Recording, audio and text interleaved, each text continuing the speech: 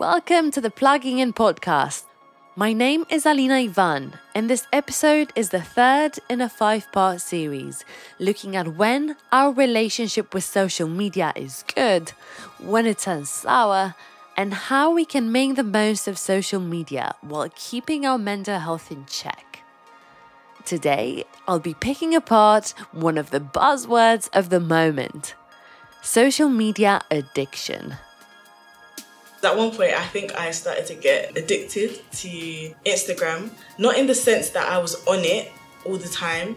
There was a lot of pressure to put up like your first picture, your second picture. I still haven't posted my first picture. There's just a lot of pressure to keep up and keep posting nice pictures. So sometimes I'd be like, maybe I should wear makeup on this day so that I can take pictures and then post it on Insta, or maybe I should go to this place with my friend who invited me because I'll be able to take pictures and put it on Instagram.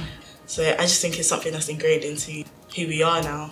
Last year, UK MPs, in collaboration with the Royal Society of Public Health England, issued a report calling for research to tell us if we need a clinical definition for social media addiction. I was becoming like a robot, so I continuously went back to my phone or to my computer to have a look at Facebook. But the only things that it gave me was a kind of feeling of addiction. Internet addiction was a term coined by New York-based psychiatrist Ivan Goldberg in 1995. He posted a note in a psychiatric journal inventing the term internet addiction disorder, which featured symptoms such as involuntary tapping of the fingers. These symptoms impaired one's social activities or work, just like symptoms of drug addiction, where he adapted the definition from. It was intended to be a satirical note on the increasing tendency to medicalize various behaviors, yet Goldberg's inbox was flooded with stories of people seeking help for these symptoms. Well, in general, I think we already have far too many diagnoses in psychiatry anyway. 500, 600, 700, who knows? But actually, it's far too many. So the immediate reaction to anyone proposing a new diagnosis is no. And I'll stick with that until people can show me that it even begins to qualify under what we normally call an addiction. Is social media addiction, then, a valid phenomenon? To find out, we hear about people's experiences with problematic social media use. Then we explore if this very modern-sounding phenomenon has any roots in history. Before we end, we look at where scientific research is heading.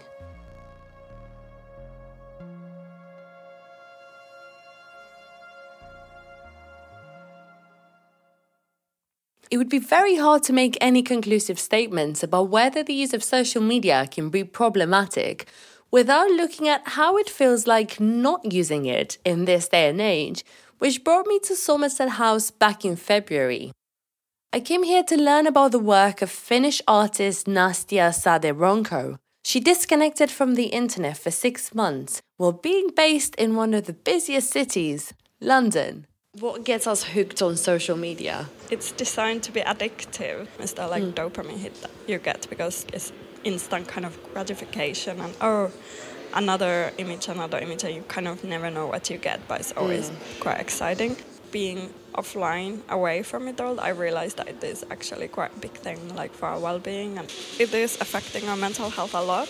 And as you said, unless you go offline, you don't really know. Personally, after a few months, I felt really calm. I was able to focus on things. I didn't have that, I'm doing this, but I'm just gonna answer a few emails here, and it was really easy just to be or read a book or just sit on a bus and look out of the window. And before that, I found that really difficult.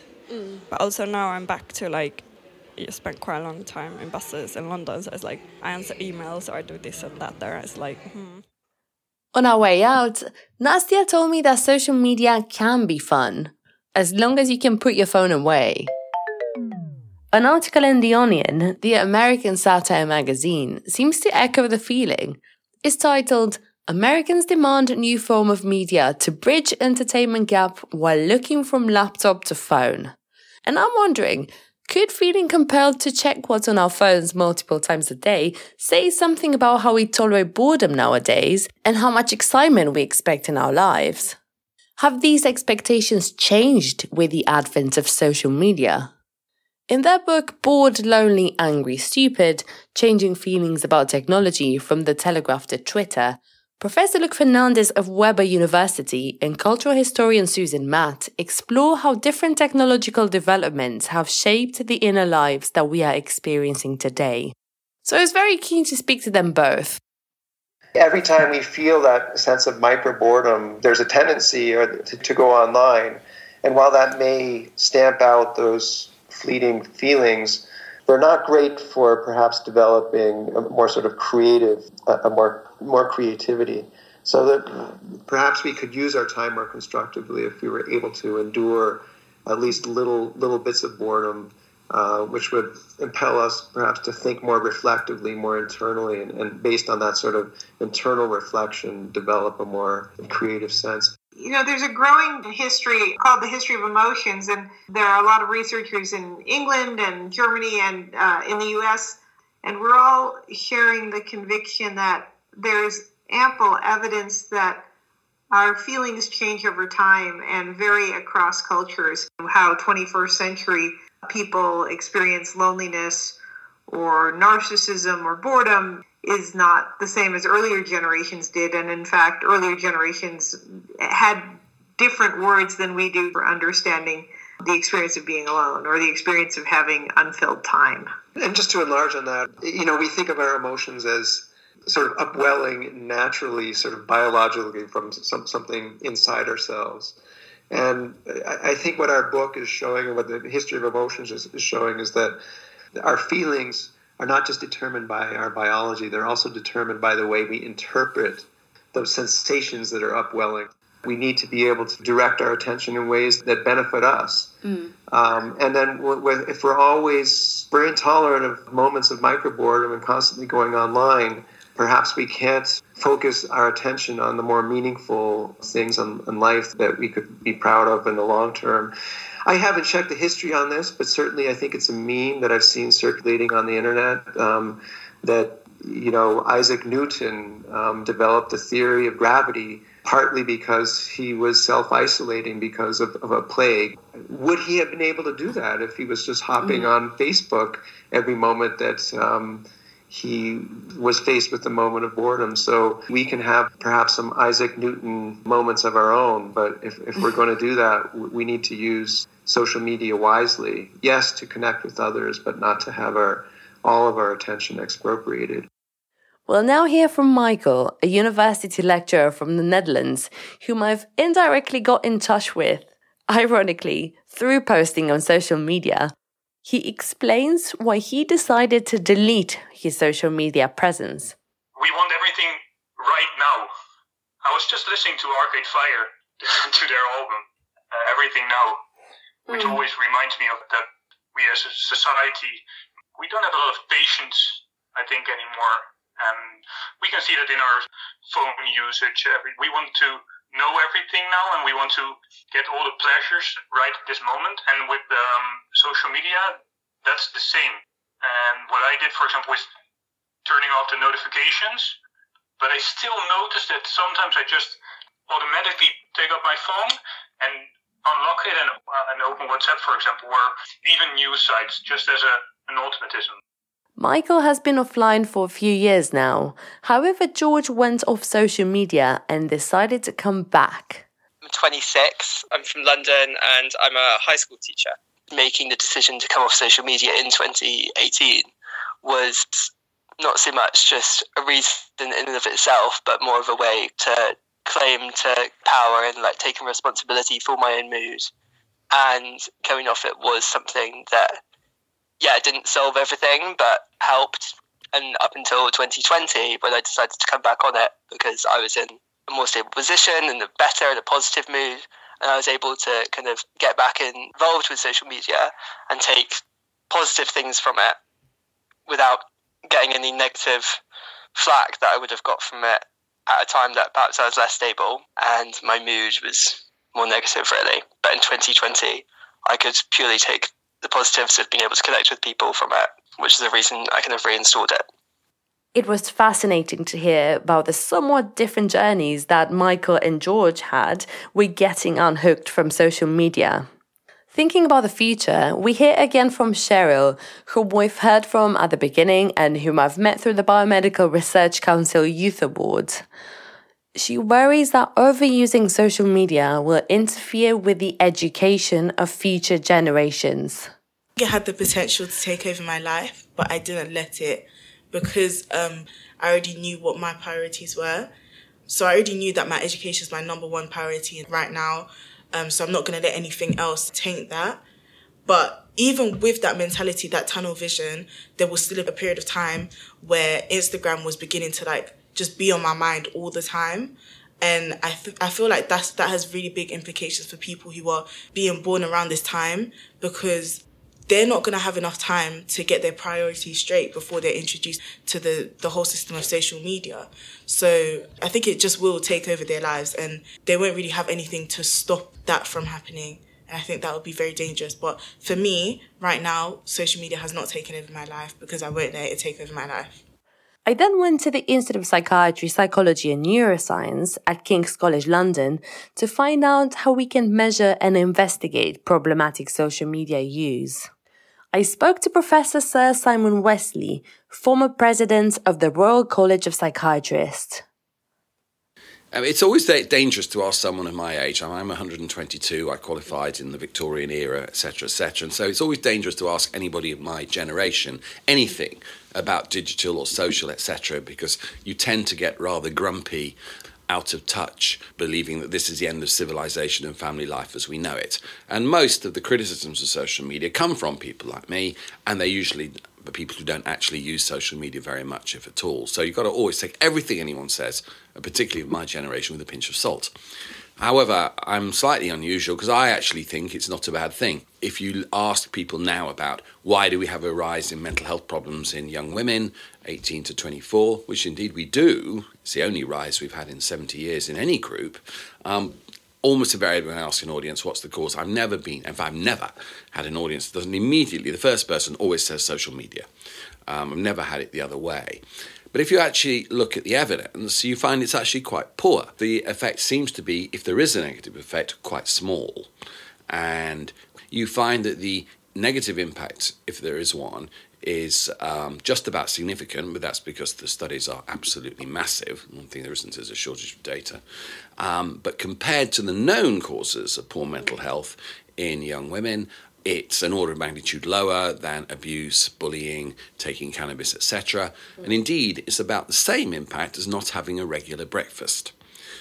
So it's a small one, and yet in terms of the screen time that we devote to this issue, you would think social media is the only thing in the world. So overall, I think it's probably a zero-sum game. You probably expect that we were going to ask you this. What do you think about social media companies handing over data to universities for research? Yes. I don't know when this podcast is going out, but this was a big story a few days ago. The Royal College of Psychiatrists called for social media to indeed hand over their data to respectable, I think they called it, academics. It got more publicity, that one press release and comment, than we got in the whole of last year for all our comms. That one story created more at all the indexes we have of media activity than everything that we did in 2019. So it was a huge story. But I don't think it can be done. And I don't think it should be done, actually, because when you think, if you just step back and think that there are laws on data and data protection and research, in order to make that data meaningful, it's got to be quite rich, because you want to look at mental health. Mental health is sensitive personal information, and as such, it's covered by whichever country you're in, will have some form of data protection law, GDPR, for example, and that kind of data, to make it useful, will have sensitive data and it will be identifiable or potentially identifiable. So how you can do that without consent seems to me you can't. I think far more sensible is to call for a system like we have with ONS, the Office of National Statistics, and others, in which the researcher, goes inside the data wall or the barrier of the company, and then is allowed to look at that data within the company, not take it away, not use any data sticks, etc., and do whatever analyses are needed within the firewall, and again subject to the usual legal restrictions on these. It looks like it'd be very tricky to investigate the detrimental effects of social media use based on data from social media itself.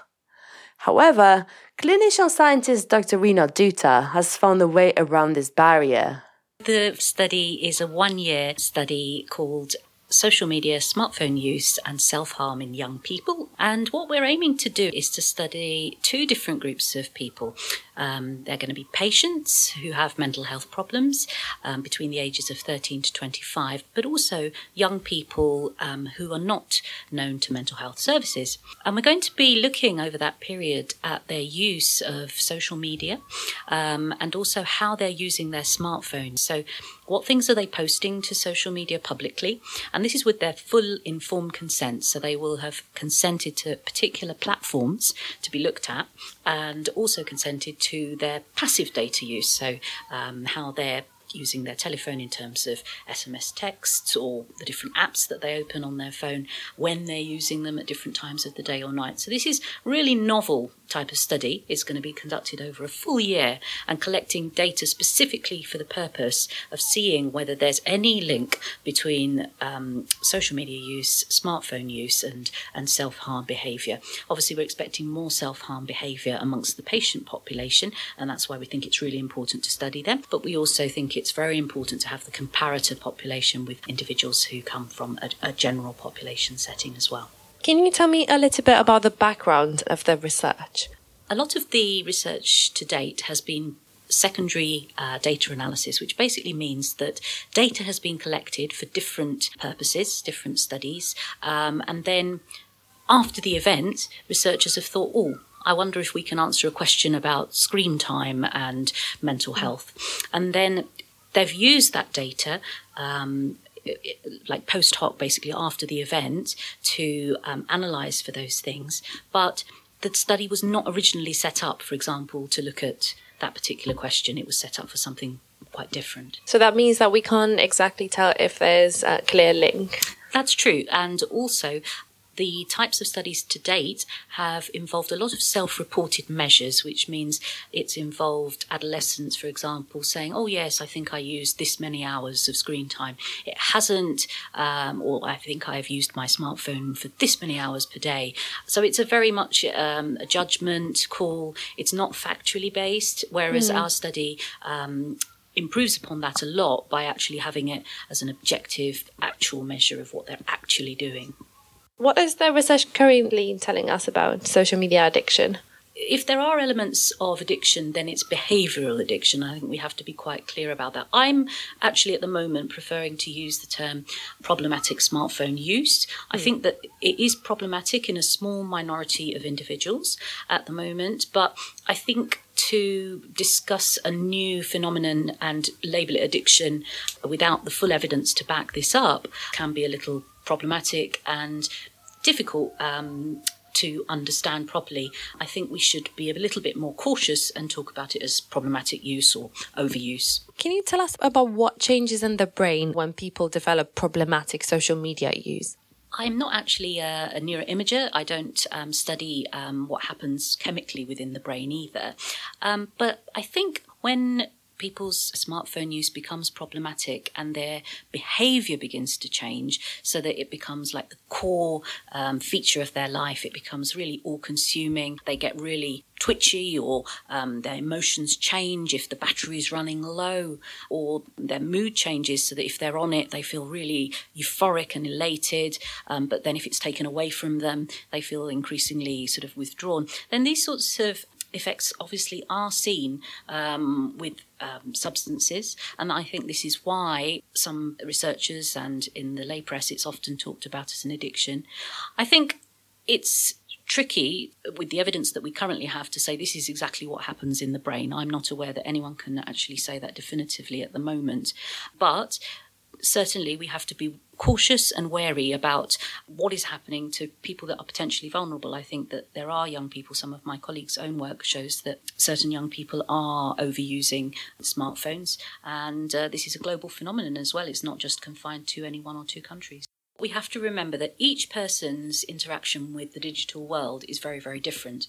And so although there may be some potential for harmful use, there are also some real positives to come out from the digital interface as well. And if used in a sensible manner with a degree of self-regulation, which perhaps young people who have had this throughout their lives really are going to need some help with, then I think it can be used to really enhance life. I don't think to just say, oh, well, if someone uses more than X amount of hours of screens, this is necessarily bad, because they could be using it in a really interactive, productive way, an educational way, for example. That could be very different from, becoming very bogged down in a very negative thought process, looking at other people's images and thinking that their lives are amazing and that their own, that could potentially feed into poorer self-esteem. So I think it's very, very nuanced, and we need to think of it as a very heterogeneous or a very variable entity that needs to be studied in much greater detail than just the amount of time. We've been guarded against using the labels social media addiction in a casual way. But that's not to put away the responsibility to care and support for those in need. It's possible that if we learn to distinguish between the useful and the destructive behaviors that we engage in when using social media, we may let ourselves off the hook, with or without unplugging from social media. In the next episode, we explore the psychology and history behind selfies and new phenomena, such as fear of missing out. Thank you for listening.